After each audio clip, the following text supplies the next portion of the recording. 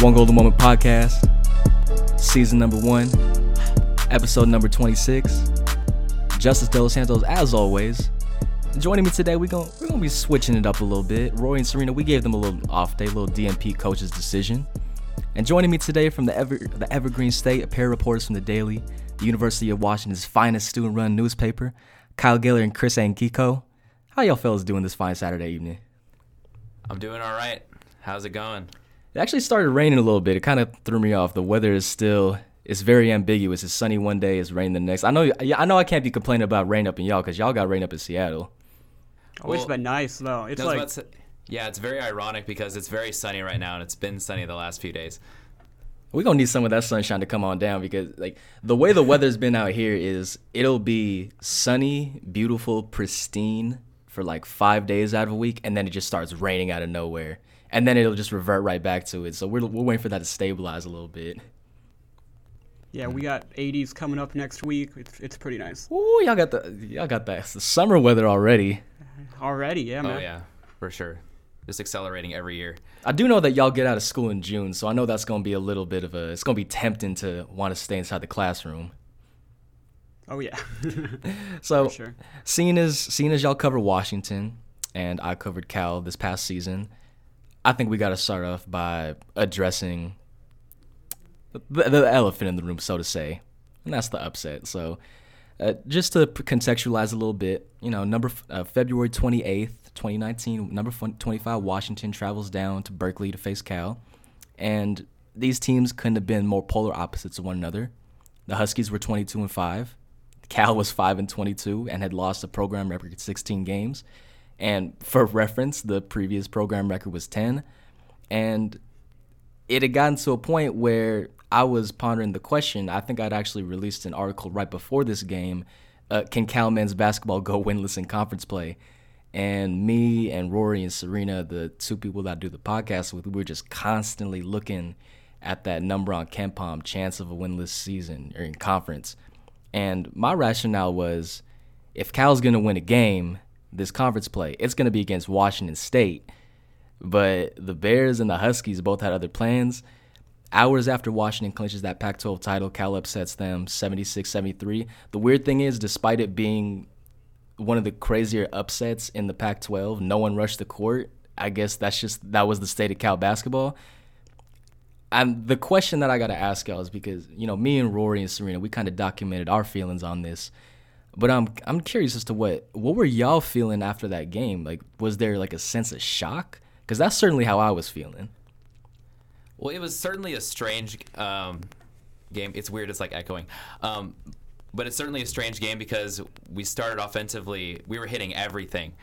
And that's something that Washington normally doesn't see. Normally on the defensive side, we're firing on all cylinders. This is so weird. I'm really sorry about this. But sort of on the flip side, the defense did not come to play. And then we just stopped hitting everything in the second half, and that sort of kind of turned the game around. It was sort of a back and forth affair, sort of in the second half. Can't think. Yeah, the UW definitely, the defense that has been strong all year definitely let them down in that game more than any other game, I feel like. Yeah, and one of the things I noticed was, in that game in particular, the insertion of Connor Vanover, and 7'3", and his game is it revolves around shooting. So that was actually one of the things where in that first game when Cal and Washington played each other, I'm thinking, why isn't Viking playing them? Because the idea of beating the zone is get into the middle and absolutely, yeah, and just go from there. And I remember one play when Cal had played up in Washington. I think they got it to Grant Anticevich. He's 6'8", pretty sizable guy. Goes up for the mid-range jumper, and Matisse Thybulle is right there, gets the block. And then I remember a play during the Cal-Washington game up in Berkeley where, Connor gets that ball on the right elbow, goes up for the shot. Matisse tried to contest, and, any other player in this conference, that's probably a block. And he just shoots it right over him.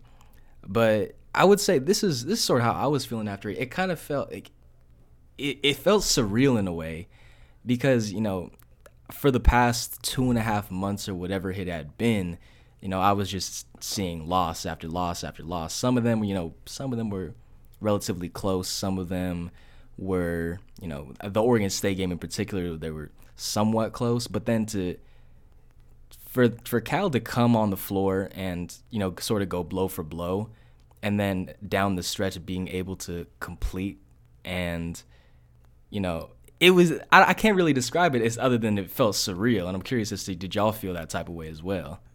Yeah, that's how we felt up here, at least how I felt up here. UW was on a hot streak, winning for the past 2 months nearly. They dropped down in Arizona State, but other than that, they were on quite the winning streak. And then out of nowhere, seemingly, Cal beat the brakes off of them and dominated despite the close score. And I'm curious, was there just considering that Washington they were considered the saving grace of the Pac-12, because the Pac-12, that was one of the worst seasons that conference had ever endured, if not the worst in terms of its status as a Power 5 conference. So I'm curious, what was the backlash like, and what was sort of that vibe like up in Washington after that loss? Yeah, there was talk that there was only whoever won the conference was going to be the only team that got in. UW was stressing a bit after that loss, thinking that they might have blown their chance. And then they had a couple weeks later, they lost to Oregon, and it was really, they needed to have a strong showing in the Pac-12 tournament to really secure their chances, and of course they did. But yeah. Yeah, it was sort of like the aftermath of the Cal game. All the rest of the games, the rest of the season, were super close, including those 2 losses to Oregon. And so it kind of very concerning as a UW writer, especially going into the tournament, because it's like, are they even going to get past the first round? Especially the way that the sort of the poorer showing they had at the end of the Pac-12 season. But it ended up working out in terms of getting to the second round. And I remember one of those, I think it might have even been, was USC the very first game that Washington played in the Pac-12 tournament? Yeah, that was where Matisse had the windmill dunk late to clinch it, but yeah. And I remember that game being incredibly close. I can't remember the play-by-play off the top, but I actually remember I was in a Starbucks. I was actually working on, just random homework, and I had the game playing in the background. I'm just keeping track of the score, and I'm thinking, USC had underperformed all season, and then I see that's a close game, and I'm thinking, what if Washington is just like one and done in the Pac-12 tournament? Not even the NCAA, the Pac-12 tournament. But I guess it all ended up working out in terms of, the overall goal in terms of making it to the NCAA tournament. Yeah, absolutely. Yeah, we both thought though that if they did lose that USC game, I don't think they would have made it into the NCAA tournament. Yeah, it kind of felt like they were on the bubble, even though they were the regular season champs. Because we actually did end up winning the Pac-12 regular season title, even though we lost to Cal. Because I think Oregon State and Arizona State both lost. Yeah, the same night, yeah. Yeah, but it's just a very morbid way to win the Pac-12 regular season title. So it was kind of a weird feeling going into the postseason for sure. I think it was kind of weird considering, there was all this talk heading into the conference tournament. Is this going to be a one-bid league? Is it just going to be Washington, or is that just going to be it? And then we end up with 3 teams in the NCAA tournament seemingly out of nowhere with that Oregon win. So I guess that's just I think that perfectly summarizes just the madness that endured throughout the season. But even taking away that Cal win, we've been talking about the Pac-12 tournament as well as the NCAA tournament. One of the questions that I have as well was, would you consider this past season the best in program history? Not even one of, just simply the best, because you factor in the team accomplishments, 27-9, 15-3 in conference play, the 12-game winning streak, and then you go into the individual achievements. Hopkins, Thybulle with this Pac-12 Defensive Player of the Year and National Defensive Player of the Year, Noel winning Pac-12 Player of the Year. So I'm curious, is this season being held in that high of esteem, or the fact that they were done in the second round, does that kind of hold it down a little bit? I don't think it's really held down, just because we're just on such an uptrend right now with Coach Hop sort of implementing his defensive ways from Syracuse, and just sort of the general feeling around Montlake is that this program is going to be great for years to come, because we just have great leadership in Coach Hop. And even though so many seniors that were so instrumental to the success of the team are leaving, he's really opened up the pipeline in terms of both Seattle and New York to recruit some of the best players in the country. And then speaking of, I would say, go ahead. You're good. Nah, go ahead. I would say it's definitely one of the better seasons they've had, but that early exit stings a little bit where you compare it to more like the Will Conroy, Brandon Roy teams of the early 2000s. I think that team's probably held in higher esteem, but this one was definitely, for the expectations it had, was overachiever. And that was definitely some of the vibe that I was getting with this Washington team heading into the season. And just from personally as a fan of college basketball, they were exactly what I envisioned in terms of one of my favorite teams to just watch because, we're in this era of, one and done or, two and done, just getting out as quickly as possible. And what you had in this Washington team was that you weren't even just bringing back, a couple key players. You were bringing back the entire roster with the exception of a couple players at the end of the bench. And it's probably going to be a lot difficult to replicate that just because of the way that things are set up and especially with, we've seen with the pure amount of players who transfer at the end of every season. Cal has a couple players that are either transferred already or knocking on the door. But the way that I see it is I think that, this is just strictly the outsider perspective, but I think this is going to be one of the seasons that really lives down in the history of that program just because of, both the individual achievements, the team achievements, and the fact that you were able to have this very experienced core amidst this madness of, the one and done and the hot transfer market. Yeah, I think that sort of the toughest hurdle was just Coach Hop sort of retaining them in the first place. Because I know Dejon Davis transferred right after Romer was fired and Hopkins was hired.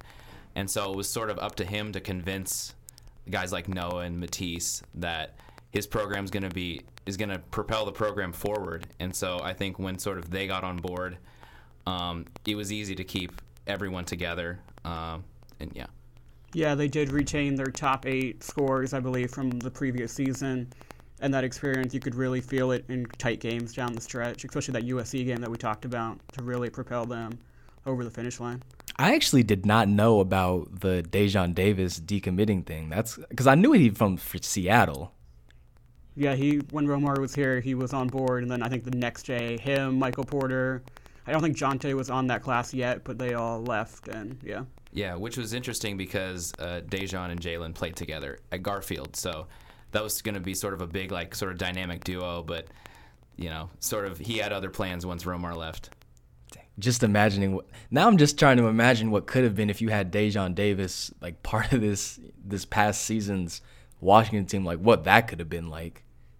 Oh, yeah, it would have been nice backing up David Crisp there, Jalen at the 2 a lot. It would have been quite the backcourt. I think we could play that what-if game a lot, too, with a lot of other teams. I know that, with the Cal team that's won only 16 games over the past 2 seasons, it's really easy to play that what-if game in terms of the commits specifically with Jordan Brown.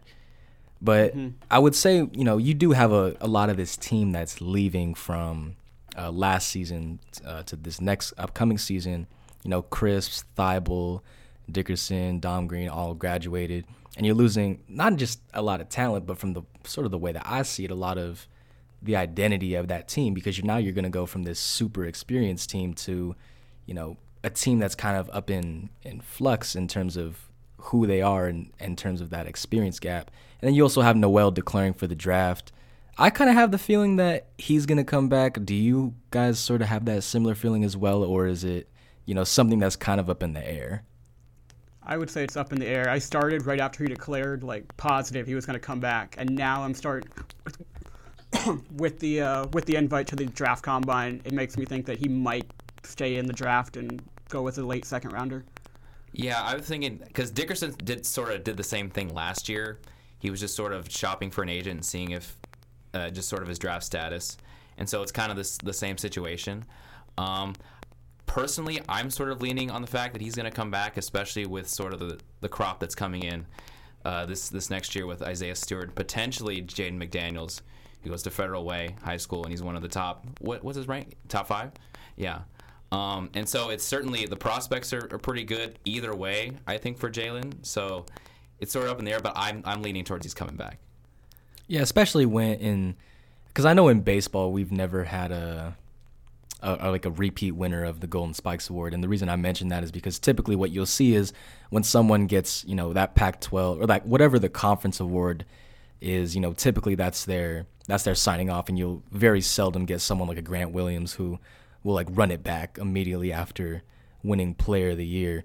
The way I kind of see it is, I could identify the talent in Noel just from his freshman season. He didn't really make at least in my eyes, he didn't really make that super sizable year 1 to year 2 leap that I would have expected out of the top player of the best team in the conference. I'm not entirely. Was that sort of the expectations that y'all had as well?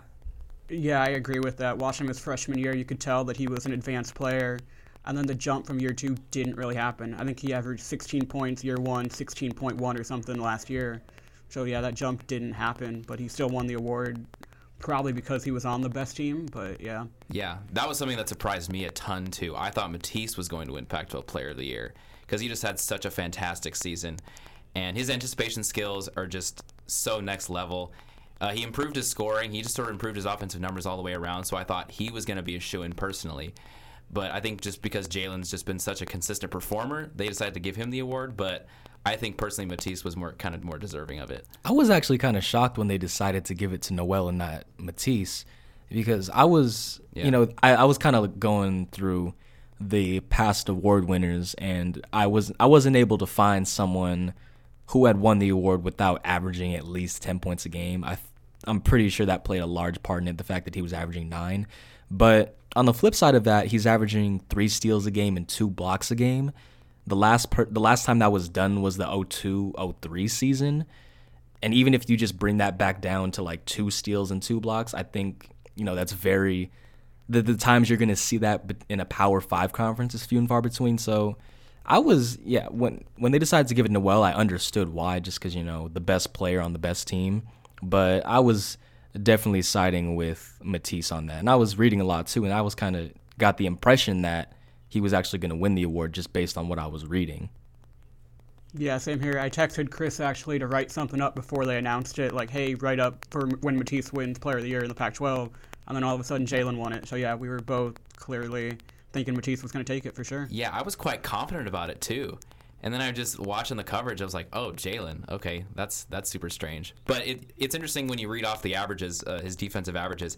It feels like when you watch him in person game after game, he has so many more steals and blocks than that. It just feels like he's, like I said before, he has sort of like this next level anticipation. And the one thing that sort of stands out is that he looks like he never gambles. It looks like it's always a calculated risk, and he's always going to get the steal. He never gets beat. So he has that sort of innate timing in him that I think is going to serve him well at the next level if a team is going to give him a chance. Yeah, I know that was just some of the reading that I've done on Matisse. I know that one of the biggest knocks on him as a prospect was the fact that he was in that 2-3 defense a lot as opposed to playing a lot of man. And while there kind of has been a little bit of a zone resurgence in the NBA, it's typically man-to-man defense. And it brings up this question of how is he going to transition to the next level. But, I think when you got a guy like Matisse, you don't just fall into 3 steals a game and 2 blocks a game without having some incredibly advanced, incredibly elite defensive instincts. And for sure, having a 7-foot wingspan doesn't help. For sure, having the athleticism that he have doesn't help. I think I do have some question marks about his offensive game going forward. But, if he can really morph into the player that he can be, you're looking at someone that can be one of the elite 3-and-D players at the next level. Yeah, absolutely. The biggest key question is definitely his offense, but defense, despite the zone, I would be shocked if it doesn't translate. Like, I don't know what his ceiling is, but his floor is high enough just because of that defense that will translate to some extent. Yeah, I think just the biggest problem is, can he get a little bit more offensive game? He's just not as polished on that end. I know he was sort of transitioning more into a 3-and-D player, especially towards the end of the season. I think that's kind of what he visualized himself as. But I think sort of in the tournament, I mean, he did have the windmill dunk, but sort of offensively, just from a general standpoint, he doesn't have as many tools as definitely Jalen has, and I think that's something he really needs to improve on. He's got the defense. He's always going to have the defense. It's always going to be handled, always has the wingspan. It's just he needs to work on that shot a bit more.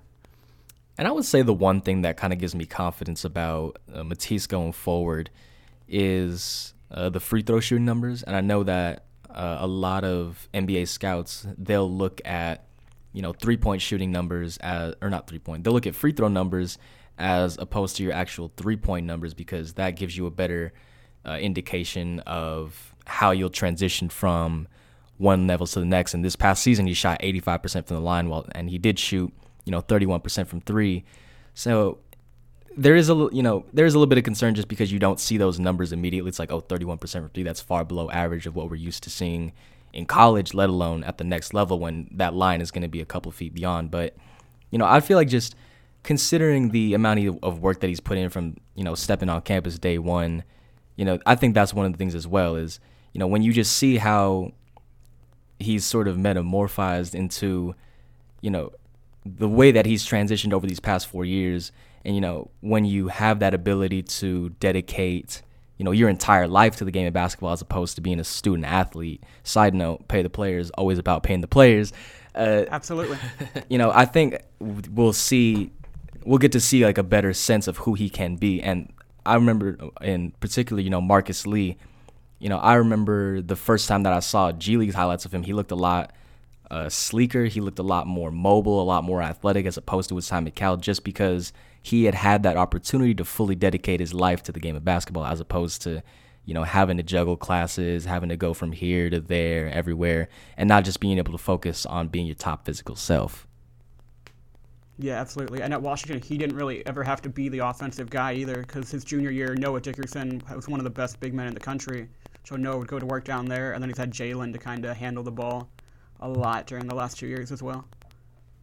So transitioning a little back into, what this team looks like next year, you mentioned Noah, and sort of the buzz that I'd gotten on Isaiah Stewart was he was kind of like the second coming of Noah. Is that sort of the vibe that y'all were getting from him, or sort of the word that you'd hear it around him?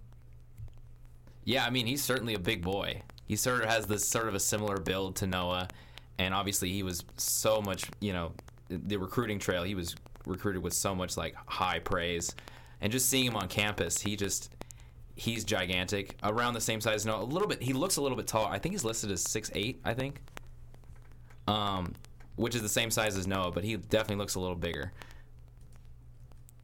Yeah, he's definitely a 2.0 version of Noah. I think he has a little bit more of a shot, and he should be a little bit more advanced down low his first year. And I think his rebounding as well is going to be a big difference over Noah.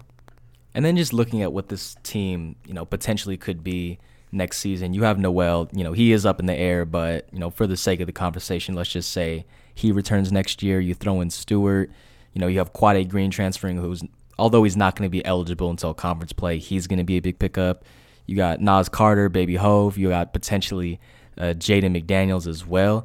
And, when you accumulate that much talent, especially in, a Pac-12 that is losing a lot of talent, you got almost every single team losing one of their core players, if not more. Would y'all say that you could still see Washington as the favorites to win the Pac-12? I think it really relies on Jaden McDaniels. I think Jalen either way, but I think if Jaden McDaniels comes here, absolutely. I think him and Isaiah will be probably the two best freshmen in the country, or at least in the Pac-12 at least. But yeah, I think it really depends on if he ends up coming here, ends up going to Kentucky. Yeah, but also, too, it's sort of contingent on sort of those supporting players continuing to improve. I know that Nas Carter made a huge leap from freshman to sophomore year. Freshman year, he was very out of control on the offensive end. You could tell he was going for the highlight play. But sophomore year, he still got his highlight plays while still being more under control, being more cerebral about his offensive game. And his defense did get a little bit better as well. And then when I think of Nas, I'm not just thinking of, every time I mention him, I just got to throw out like the Baby Hove thing just because he is. Oh, yeah, everyone does. I always got to throw it out. He doesn't like hearing it. The first time I heard that, it's like you hear the last name Carter, you're like, common last name. And then I was just like doing some research on him, like, wait, wait, for real? And it would explain why he's got like a bunch of pictures with a bunch of artists. So there's that. But I was watching the Washington-Oregon State game live when I think he put Kyler Kelly on a poster. Yeah. That was sure. one of the most disgusting things that I've ever seen happen on a college basketball court, because Kyler Kelly he's a problem on the defensive end. He's a big guy, yeah. Yeah, but I think one of sort of going back to the oops and the dunks and things like that, I think one of the biggest things in his personal growth was I think he threw an oop to Thybulle late in the season. I think he had caught an oop earlier in the game from Crisp, but seeing Nas throw an oop was something that I did not expect, and I think it's something that's sort of symbolic of his overall growth. Yeah, and then, we talk about a lot here, about, Cal's year-to-year growth or lack thereof, because, when I was looking at the core of, Suing, McNeil, and Juwan Harris-Dyson, I'm thinking this is a core that if they progress properly, now you have a team that's winning at least more than 8 games. But that was one of the more frustrating things about watching this Cal team was you knew the talent was there, but you had a bunch of players who just didn't make that year-to-year leap. And I feel like this is, I contrasted at the very beginning. We're talking about the records heading into that upset game, the 22-5 and the 5-22. But I also feel like there's a contrast in the way that these teams have, developed. Because if you look at the, Hopkins' first year and his second year, it's the same team. But what you have there is, even though you have the same team, you don't really have this, crop of fresh talent. You have growth. And that's one of the things that leads me to believe that Washington is going to be the team to beat in the Pac-12 until someone else can usurp them from that mantle. Yeah, I would definitely agree with that. I think with Nas and Hamir, especially, it could be 2 guys that really take that next leap.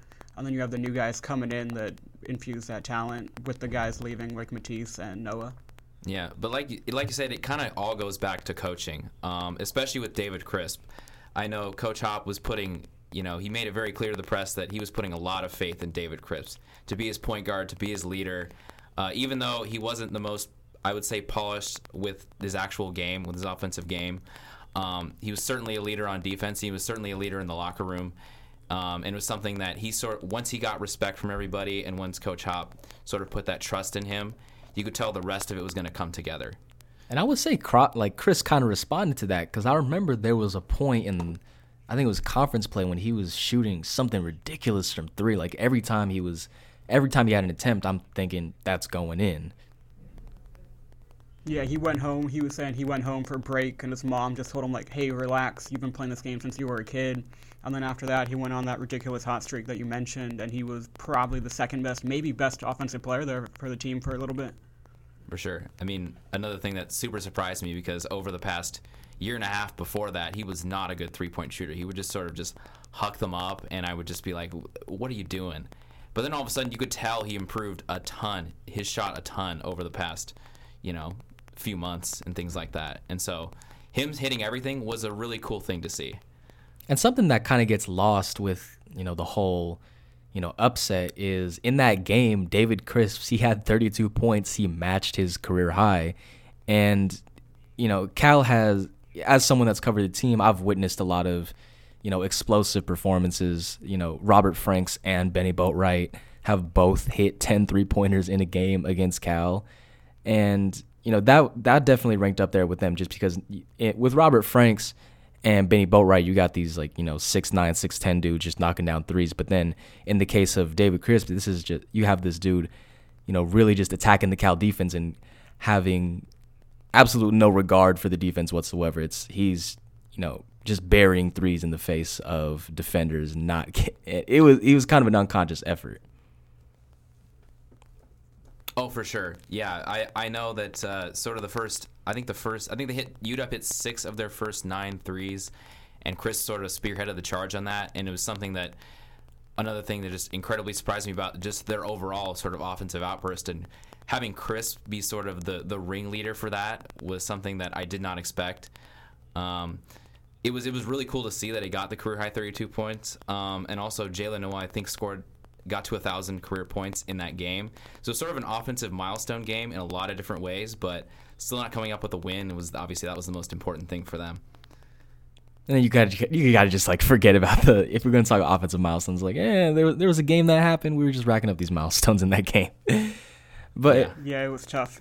So even though I think the popular perception is Washington as the team to beat in the Pac-12, I'm just a little curious as to what type of concerns you may have in terms of their ability to repeat as the top team in the Pac-12. Obviously, the Noel, his status being up in the air, I can imagine that being one of them.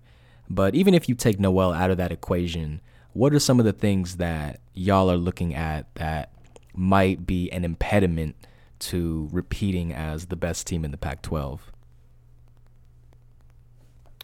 Well, I think it's probably just how that new influx of talent comes in, because obviously Coach Hop has had a very experienced group, as we've already talked about, over the past 2 years, and sort of convincing those people to sort of buy into that system after going through 2 years of losing. I think that was a little bit easier for them to sort of digest, but now he's sort of opened the door for more one-and-done players, and you're definitely not going to see something like 4 seniors in the starting lineup as you did this past year. So it's just having those sort of like top, sort of potential lottery picks sort of buy into the system, at least if it's only for 1 year, because the 2-3 zone has a lot of different, especially the Syracuse 2-3 zone, has a lot of different intricacies, and it took them, it took the seniors from this past year like really a year to like get familiar with it and really work together in tandem. And so having that sort of connection between the 5 on the court, that's going to be something difficult, especially for new players coming in. I think the other concern is probably down low outside of Isaiah Stewart. They have a lot of question marks. You got Brian Penn Johnson and Nate Roberts, 2 freshmen who redshirted this past year. What will their contributions be, and how will they be able to pick up that slack from Noah? Would you say that there's sort of there's a fear that an identity shift can really be an impediment to this team? Because, you're going from a team that's super experienced, a team that's been together all 4 years, to, as you mentioned, potentially like this one-and-done type factory. So do you sort of have that concern that sort of the heart and soul and like really what makes Washington is going to undergo a transformation? Yeah, I mean, it's sort of concerning because this group was built on defense and being just extremely connected. But if you're getting more of these players that are more offensively capable and sort of are more individualized and have sort of their own minds about how they want their experience to go, it'll be interesting to see if Hopkins and the coaching staff can sort of link them up together, and what the veterans now with Nas, and then there's also Hamir Wright, who are both going into their junior years, see how they can sort of teach the defense, because Hamir Wright was a pretty key part of the defense. He would play the 5 always inside to start the game. He started 26 games this past year, only after starting 1 in his freshman year, and so he was sort of a key cog in the defense, and I think he's someone that is a very willing teacher, I think, for those new guys. Not much of a scorer, but he's definitely a key cog in there, and he's going to be very, very important for new people coming in, learning that 2-3. Yeah, I think another player it'll be interesting to see his development is Jamal Bay. Matisse really took him under his wing this past year, and Jamal's going to be a sophomore now, and they're going to have to rely on him more to fill that Matisse-type role, especially if Jaden McDaniels doesn't end up coming here. Jamal will probably be Matisse's replacement if you can replace a 2-time reigning Pac-12 Defensive Player of the Year. Yeah, and that's a comparison that Hopkins was making a lot in press conferences. He's like, I want Jamal to play. He reminds me of Matisse. Matisse is leaving. Jamal's still going to be here. I want him to be the next guy. And he was sort of coming on late in the year. And I know sort of in garbage time of a couple games, he was hitting tons of shots. But I know that's Hopkins is definitely expecting him to improve a lot going into this next year because he's going to rely on him a lot more. Yeah, I knew that playing time for Jamal was going to be very hard to come by, just considering the rotation for this team heading into the season had almost, to an extent, it kind of been set in stone already. Like, you knew who the core guys were going to be. And, heading into his first year, I believe he was like the Gatorade, player of the year. Yeah, in Nevada, yeah. Yeah, and then, brother of Tyler Bay as well. So, like, the basketball pedigree is there. And it kind of sucked just as a, casual, as like an outsider not being able to see Jamal being able to get his fair share of playing time, although it was expected. But I can't remember which game it was, but I just remember just seeing him out on the floor and sort of the energy that he was bringing in the few minutes that he was out there. And it's one of those things that's not really going to show up in a box sheet. It's more you just watching someone and watching the way they move and the way they go about the game. And that was sort of the impression that I got from Jamal, is that he can, whether or not he becomes that Matisse Thybulle type player, I'm not sure, but I got the sense of just watching him in the little opportunities that I did that, he can, that he's more than capable of, making a transition into that type of role. Yeah, he definitely improved a lot over the course of the year. I felt sort of in the first half of the season whenever he came off the bench, he was sort of looked like a fish out of water, kind of didn't know where he was going, especially in the defense. But as he sort of came on and sort of learned the concepts, and definitely when Matisse was taking him under his wing and showing him, they basically played the same position when he went in the game. And so sort of coupled with his defensive improvement, obviously sort of a similar build and wingspan. And if he can get going from three as he did late in the year, I don't see why he could at least be a little bit of a Matisse light. I mean, there is no replacement for Matisse, but he could certainly get kind of close. I got you. Yeah, another guy I was surprised who didn't get as much playing time was Elijah Hardy, and he will probably, depending on what Jalen does, he might be pushed into action here before Quade is eligible as point guard. Yeah, he was very exciting to watch in the garbage time that we saw from him. I think he played in like 5 or 6 games, and he would always just make a move on the guy. He would hit a step back three. Everyone would go crazy, and then the game would be over. But we'll see how much playing time he gets. I'm not quite sure, and I think Kyle would agree with me on this, is that we don't know how much Hopkins really prefers him. It seemed kind of weird because he would barely play, but at the same time he was very highly touted, and you can tell he's very dynamic with the basketball. So we'll see if he gets that starting point. I mean, we would assume that he would get that starting point guard nod if Jaden doesn't come around and rotation doesn't shift. But he's interesting to watch, and we'll see how much playing time he gets. Yeah, would you mind going into Hardy a little bit, because I'm just looking at the stats right now. 11 games, barely like a handful of minutes. I'm curious as to like what y'all have seen out of him, even in that little bit of garbage time that has like that allows you to put him in that type of high regard. For me personally, I actually made it out to Jamal Crawford's Pro-Am a couple times this year, and he was really impressive in that. He was on Jamal Bay's team, and it was night and day. Elijah was knocking down everything, talking trash to all the NBA pros. His attitude was just on a different level, and I feel like, especially with Chris leaving, he's going to have to be that guy, probably, depending on Jalen and what happens with the recruits. But I think he has that leadership, and he definitely has the offensive game in the little bit that I've seen, both in games and in practice and at the Pro-Am. Yeah, you talk about like sort of activity too. He's really into it on the bench. Him and Nate Roberts were always getting into it. They're always the first guys to stand up, and they always do like these weird dances together. And they're always on the promo reels on the Jumbotron. So you can tell they're super connected. But going back to just Elijah, he's got some dynamic ball skills. He can certainly break some ankles. The first thing he does, and he's a quick starter too. He can definitely heat up extremely fast, even from like the very little we saw of him. You could tell he was ready to come in. And I think that's sort of the biggest thing, at least from a bench player, is that you got to always be ready.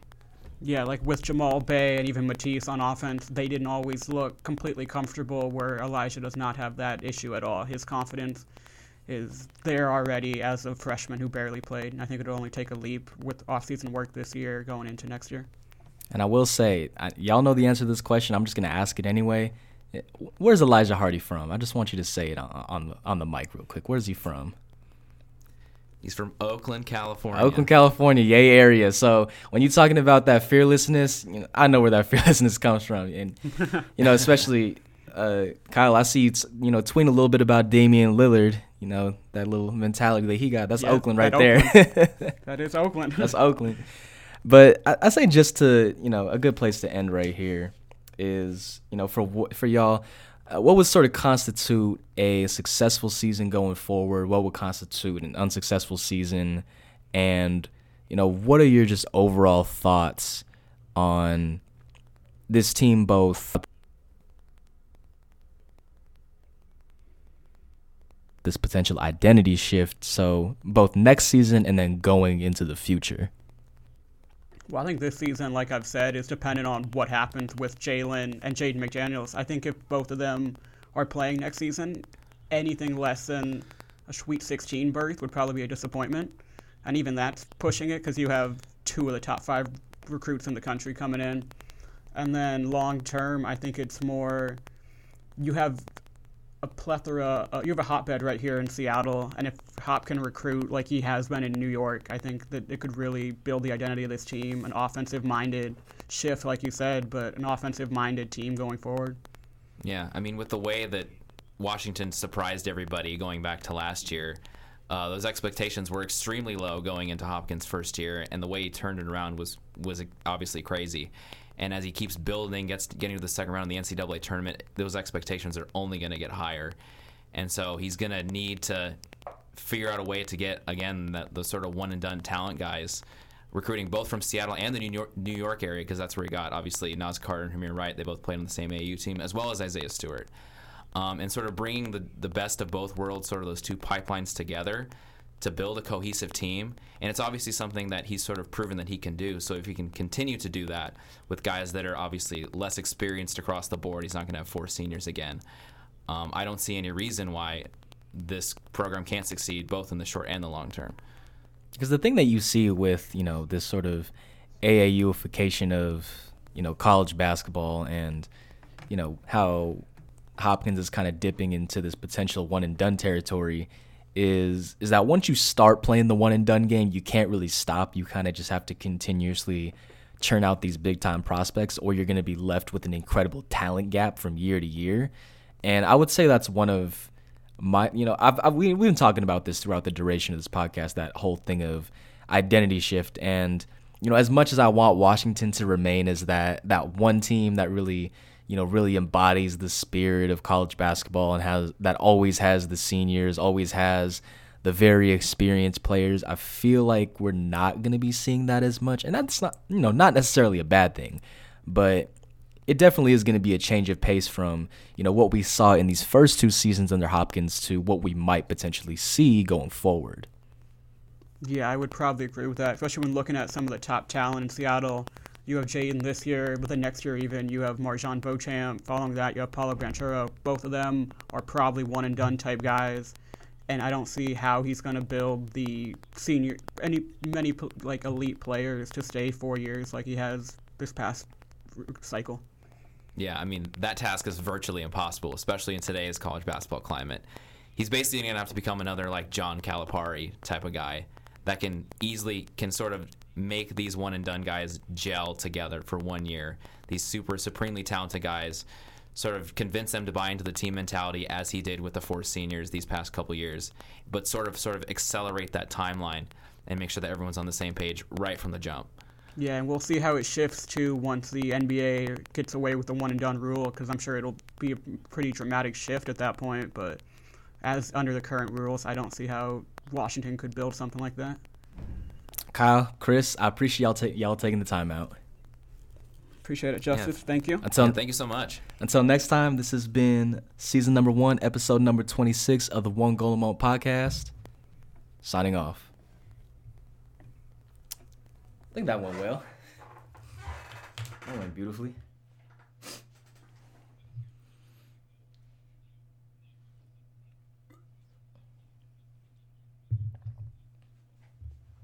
Yeah, that's always the one thing is like, it's kind of gotten to a point where with me and recording, like I have the headphones in, but I just turn it down super low just because it's like weird hearing myself all the time. But yeah,